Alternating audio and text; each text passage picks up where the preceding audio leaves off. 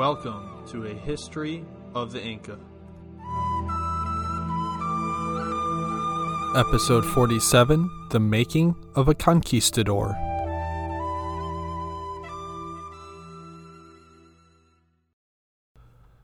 Hello everyone, and welcome once again to a history of the Inca. I am your host, Nick Mashinsky. A few announcements before we begin.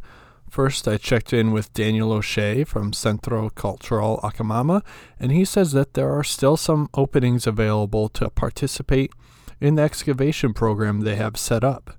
This means that there is still time for you to sign up and participate in an excavation in the Cuzco area and to visit other archaeological sites that are off the typical tourist itinerary. Then, after your 2-week experience is up, you can hit all the other sites, Sacsayhuaman, Moray, Machu Picchu. But if you want to participate in the excavation and registration of artifacts, you'll have to sign up soon. It is already mid-April 2022, and the first groups will begin their archaeological experience in June. So contact Centro Cultural Acamama at info@acamama.com to sign up and help fill the gaps in Andean history. That again is info@acamama.com.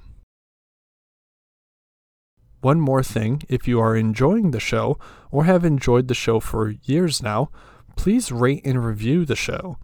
Ratings and reviews help get more eyes on the podcast, and if you like the show, then I'm sure there are many others who would too.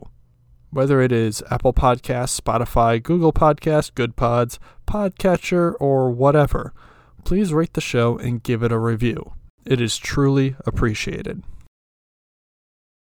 Now then, in our previous episode we saw the tension between Atahualpa and Huáscar come to a tipping point. After initially being captured, Atahualpa was able to escape and make it to his father's army in Quito. Marching south from there, Atahualpa's generals defeated whatever Huáscar sent their way, winning battle after battle and getting ever closer to the sacred capital of Cuzco. Finally, Huáscar had no choice but to lead his army out to meet Chalcochima and Quizquiz. After successfully fending off and even driving back his attackers, Huáscar got ahead of himself and rushed into a trap, causing himself to be taken captive and his army to be defeated. Atahualpa was not there for Huáscar's capture, though. He was to the north, near Cajamarca, awaiting some strange visitors who had come to his land. And it is because of those very visitors that we will be leaving Atahualpa and the Inca where they are for now. Don't worry, we'll see them again very soon. This is a podcast about the Inca after all. However, to proceed further, we must first go back in time and to a distant land. We must first go back to a place that we today call Spain. Enjoy.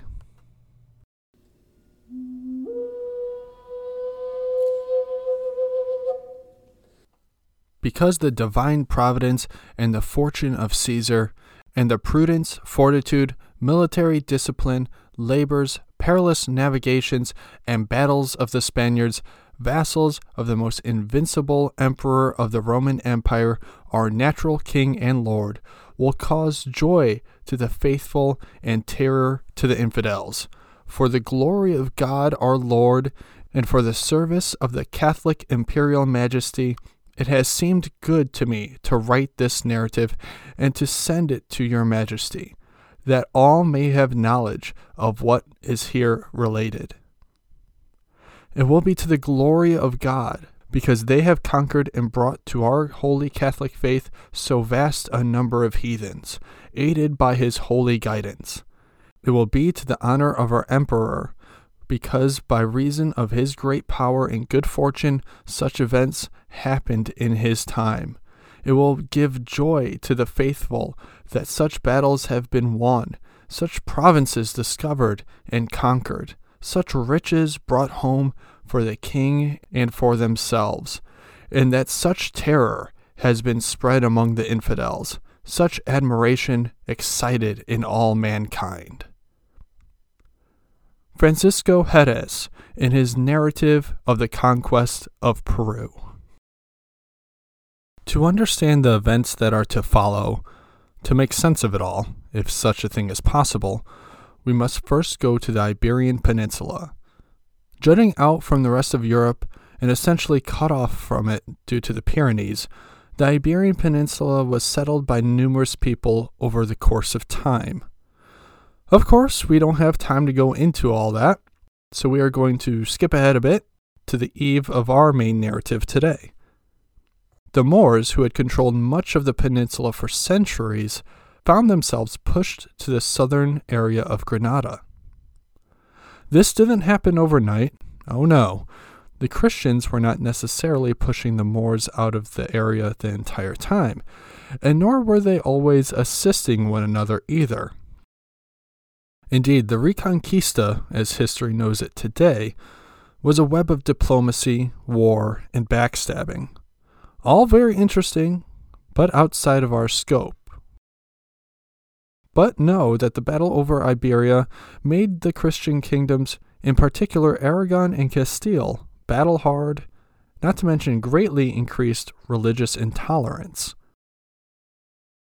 And what does religious intolerance bring? The Spanish Inquisition! I bet you didn't expect that.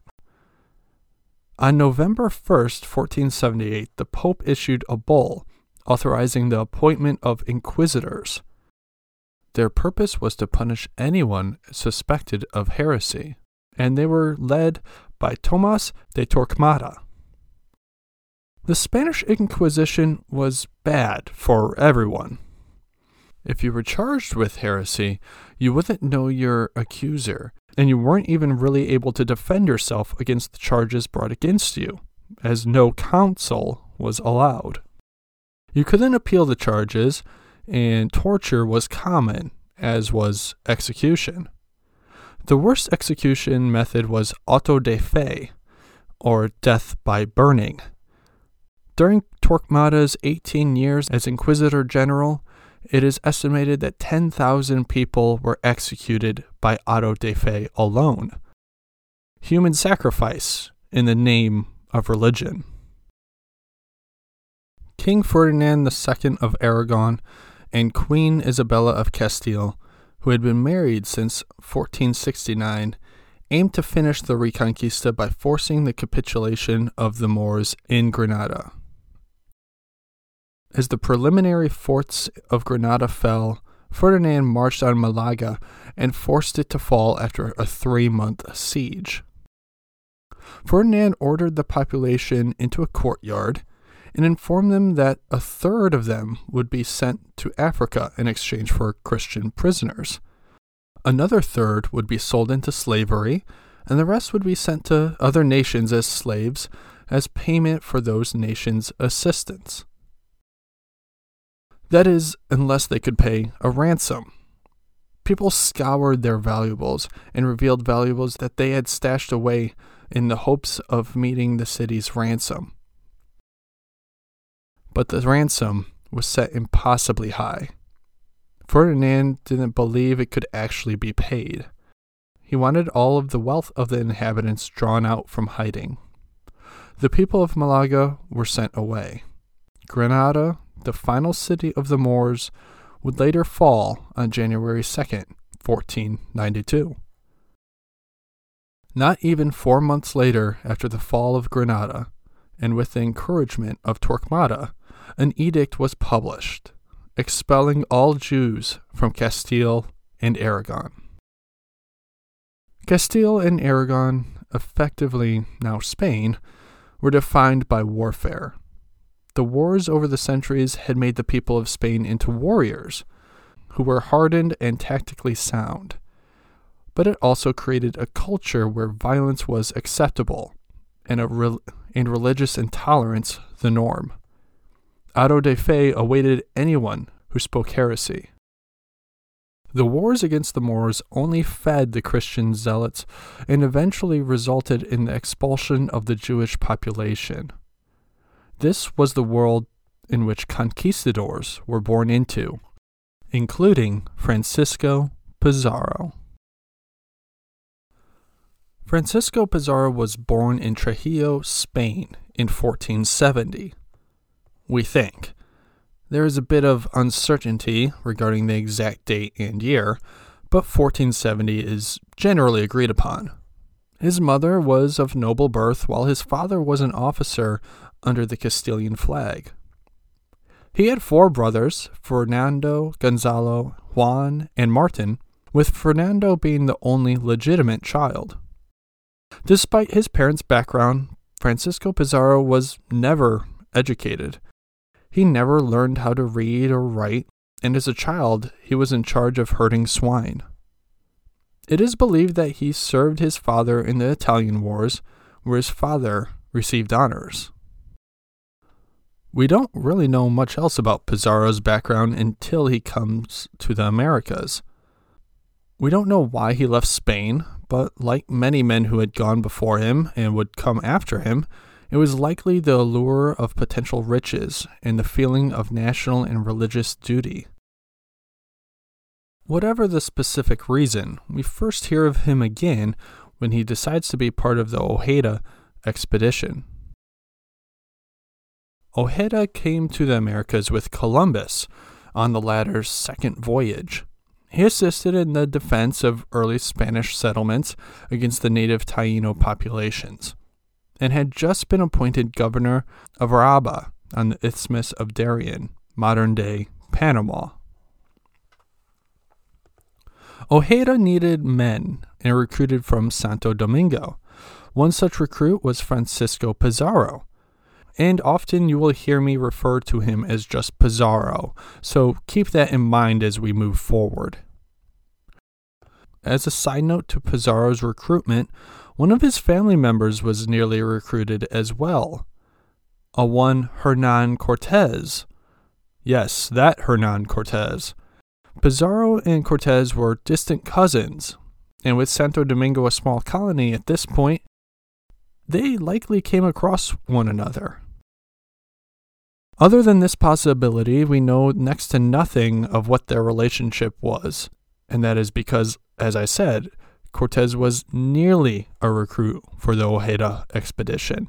You see, Cortez was quite the ladies' man, and unfortunately, or given how we know events played out, fortunately, he had syphilis and couldn't go.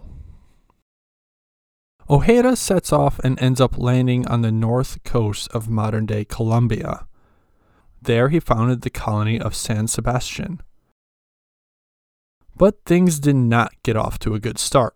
Actually, they hardly got off to a start at all. At San Sebastian, there was little to eat, and the native groups occasionally fired poison arrows at them. Ojeda's partner, a man named Enciso, was supposed to come with supplies a few months after Ojeda and his men set off, but there was no sign of him.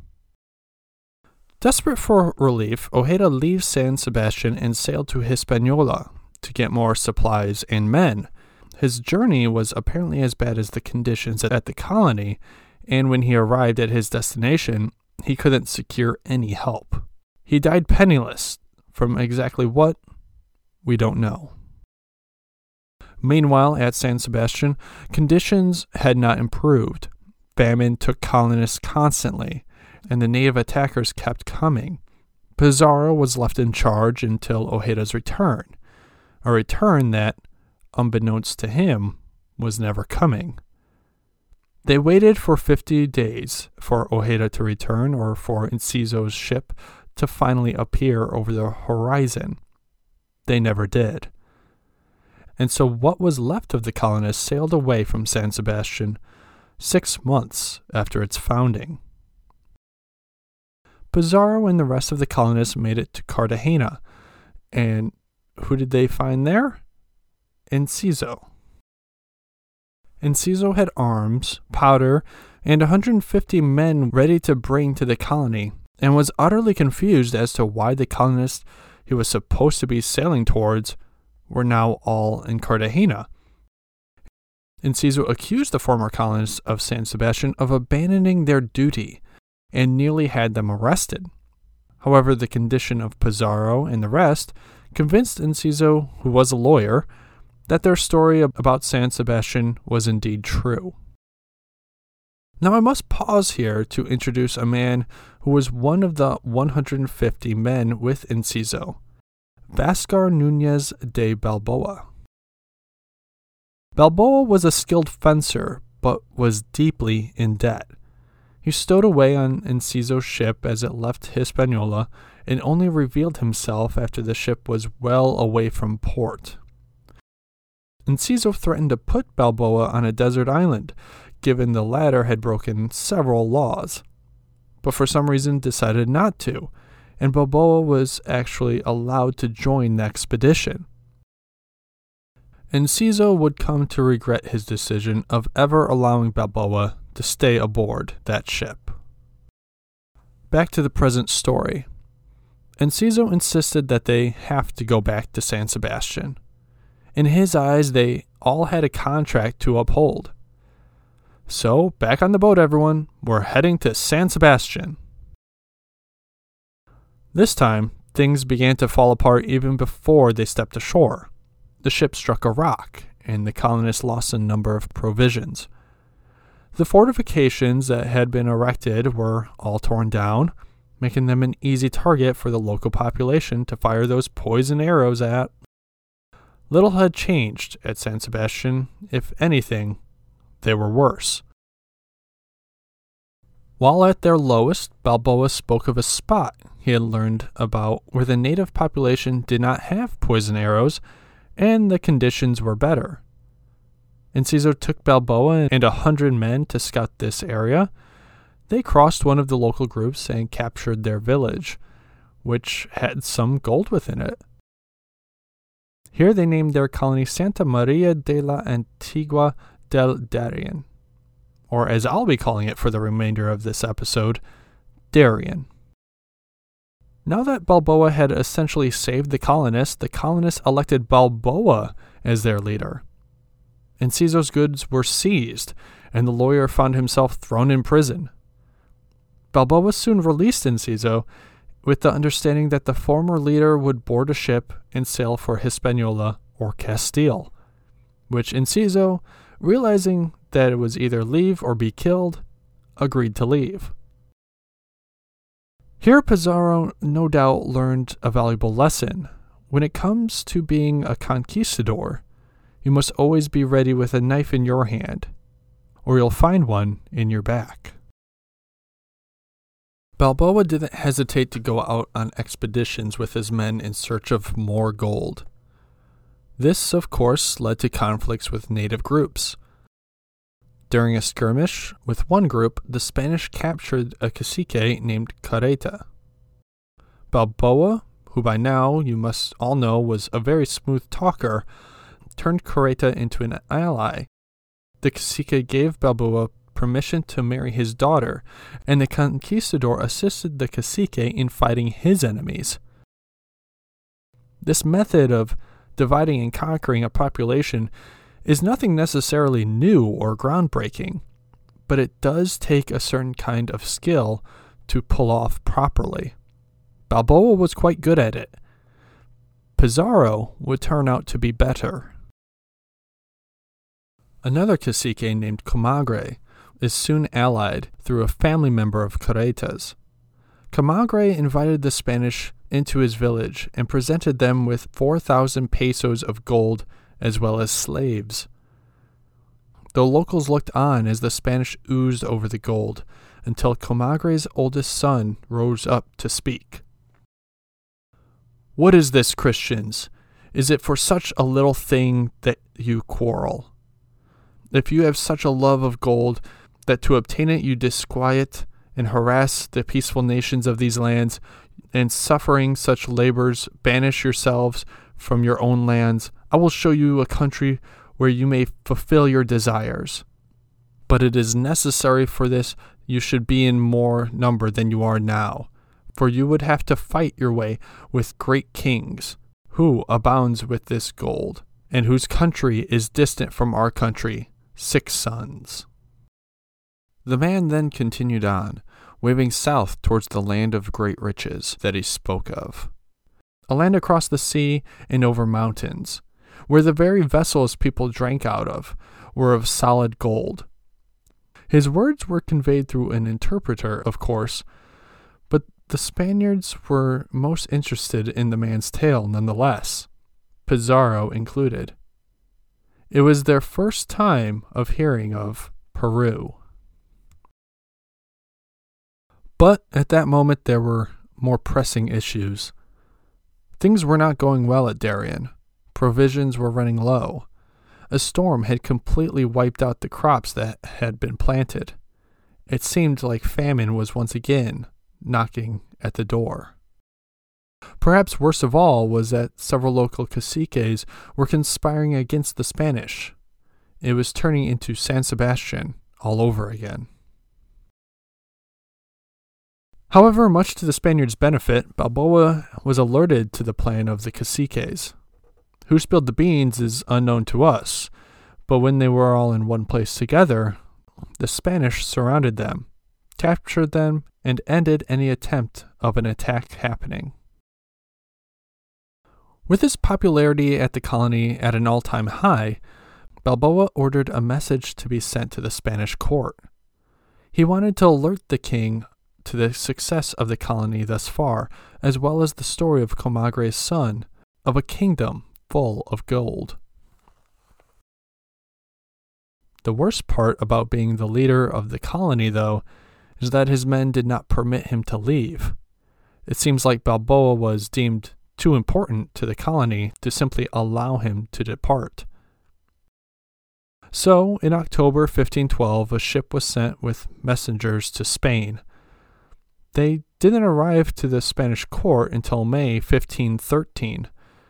And who was at the court when the messengers arrived? Enciso. Enciso complained to King Philip of Castile about Balboa, and his words seemed to have an impact.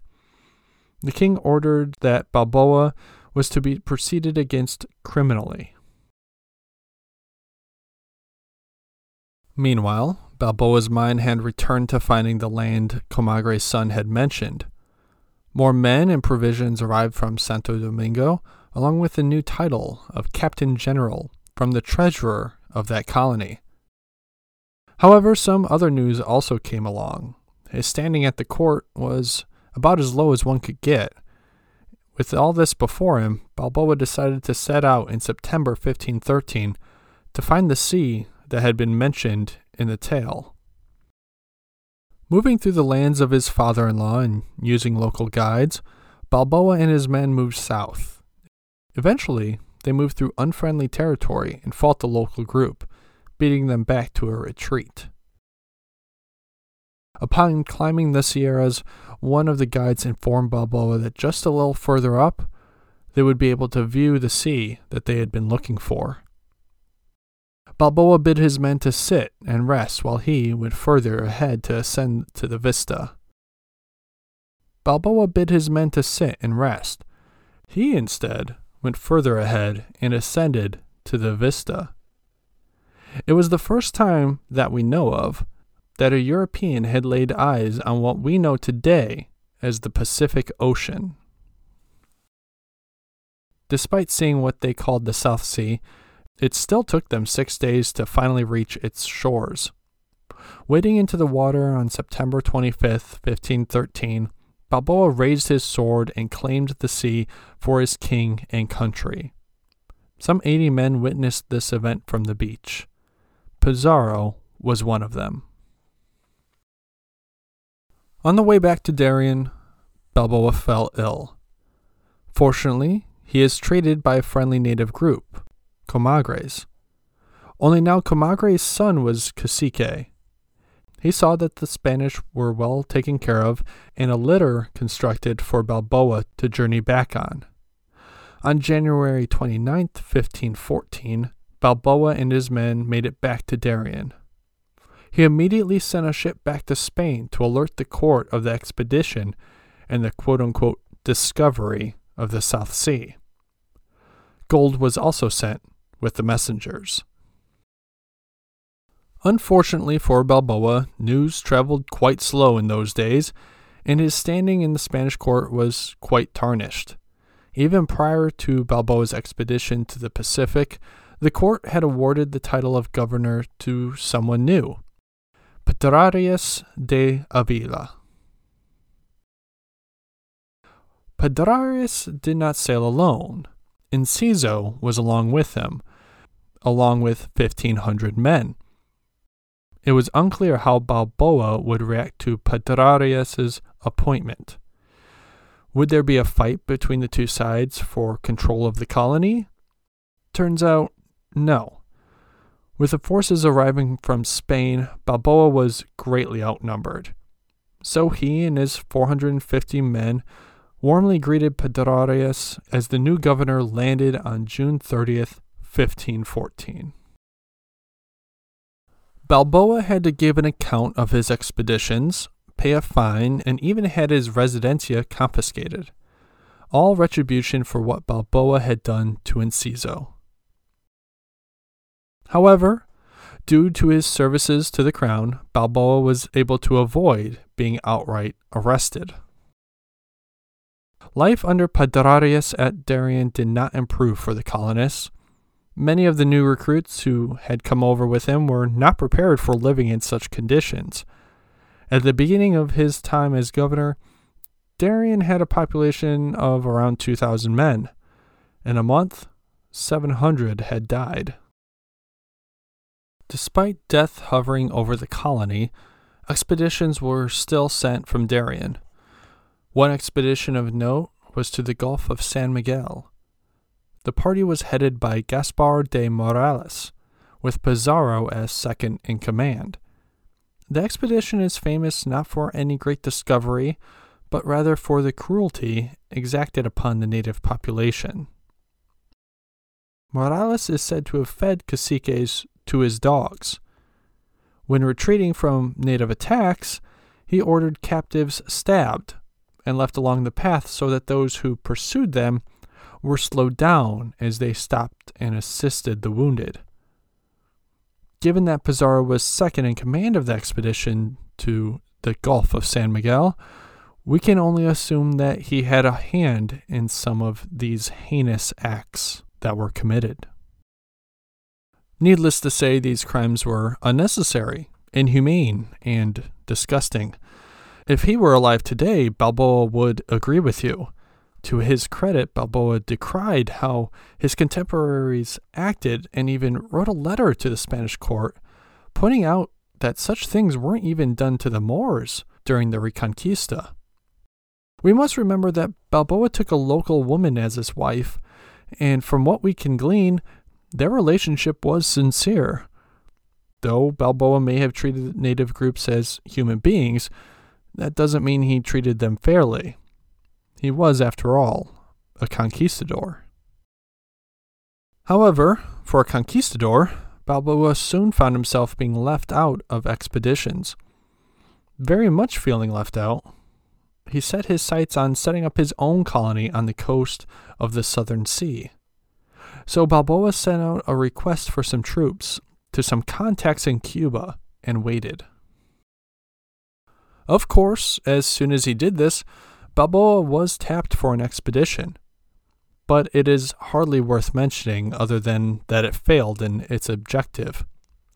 When he returned, though, there was good news. For finding the South Sea, the Spanish court bestowed upon him the charter to found the colony of Coiva, an island where pearls were said to be found. Also, a new title was given to him, Adelantado, advanced. At the same time, the troops he had requested from Cuba arrived. It isn't clear how Pedrarias discovered Balboa's plan to settle a new colony, but he was furious when he had, especially when the troops from Cuba arrived. However, the court really wanted to see Balboa and Pedrarias work things out. And so the Bishop of Darien proposed that Balboa marry Pedrarias' daughter back in Spain. As far as we know, Balboa was still married to the daughter of Carreta, the local cacique, but this arrangement with Pedrarias was largely symbolic. Espousals were in fact made, but Balboa was not going to go back to Spain to actually marry the daughter of Pedrarias. It was a chance to put differences aside, but it wouldn't last. Pedrarias sent Balboa to Acla, a colony on the Atlantic shore. Here Balboa had shipbuilding materials gathered and brought in. He then had native laborers haul them overland to the coast of the South Sea to construct the ships. Over the course of the shipbuilding process, a soldier who had a vendetta against Balboa claims to have overheard him discussing Pedrarias' downfall.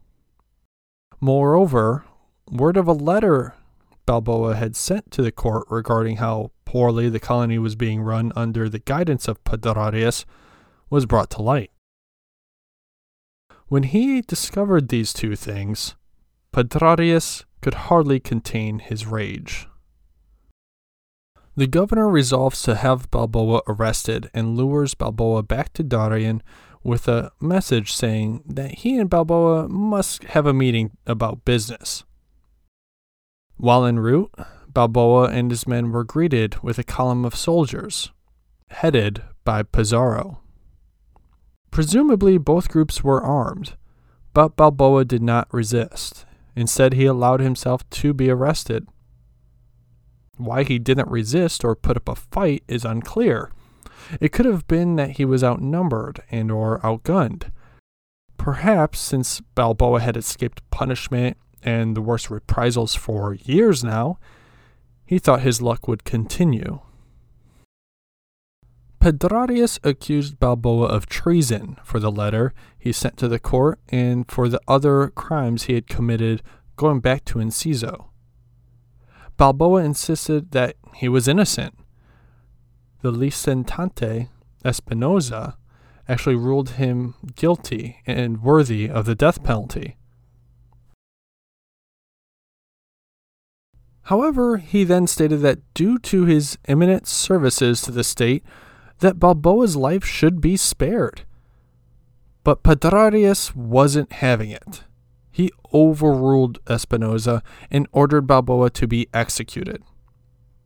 And so, despite his protests and previous services, Vasco Núñez de Balboa was thus beheaded in November 1517.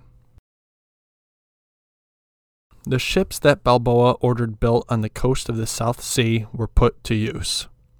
They sailed west, then north along the coast, searching for the Spice Islands. Meanwhile, Pizarro soon entered retirement. He went into partnership with Diego de Almagro, a soldier who was employed under Pedrarias, and together they started a cattle farm. Now one can only imagine Pizarro's pleasure in seeing expedition after expedition head north and not south, towards the lands that he had heard contained vessels of gold. Finally, though, an expedition did venture south. Pascual de Andagoya attempted the trip in 1522, but faced a current and wind so terrible that despite hugging the coastline, he had to turn around. He later told his friend Pizarro about his adventure, and I can only imagine the latter listening oh so intensely. Not long after Andagoya's voyage, there came the big news. Hernan Cortez, Pizarro's relative, had made Moctezuma, ruler of the Aztec Empire, his prisoner, bringing one of the largest and most powerful civilizations in the Americas to its knees. What Pizarro does next will have to wait until next time, and Pizarro will be featured more prominently now in our narrative. While conducting my research, I found that the information in this episode was crucial to understand what influenced Pizarro and his later actions. Gold, power, and religion were all drivers for the conquistadors, and I feel that we often forget what a factor religion is in the motivation of the conquistadors. That opening quote for the narrative today, quite a few religious references in there. Very few about gold. And the author, Francisco Jerez, well, he was Pizarro's secretary, joining right before Pizarro made inroads into Peru.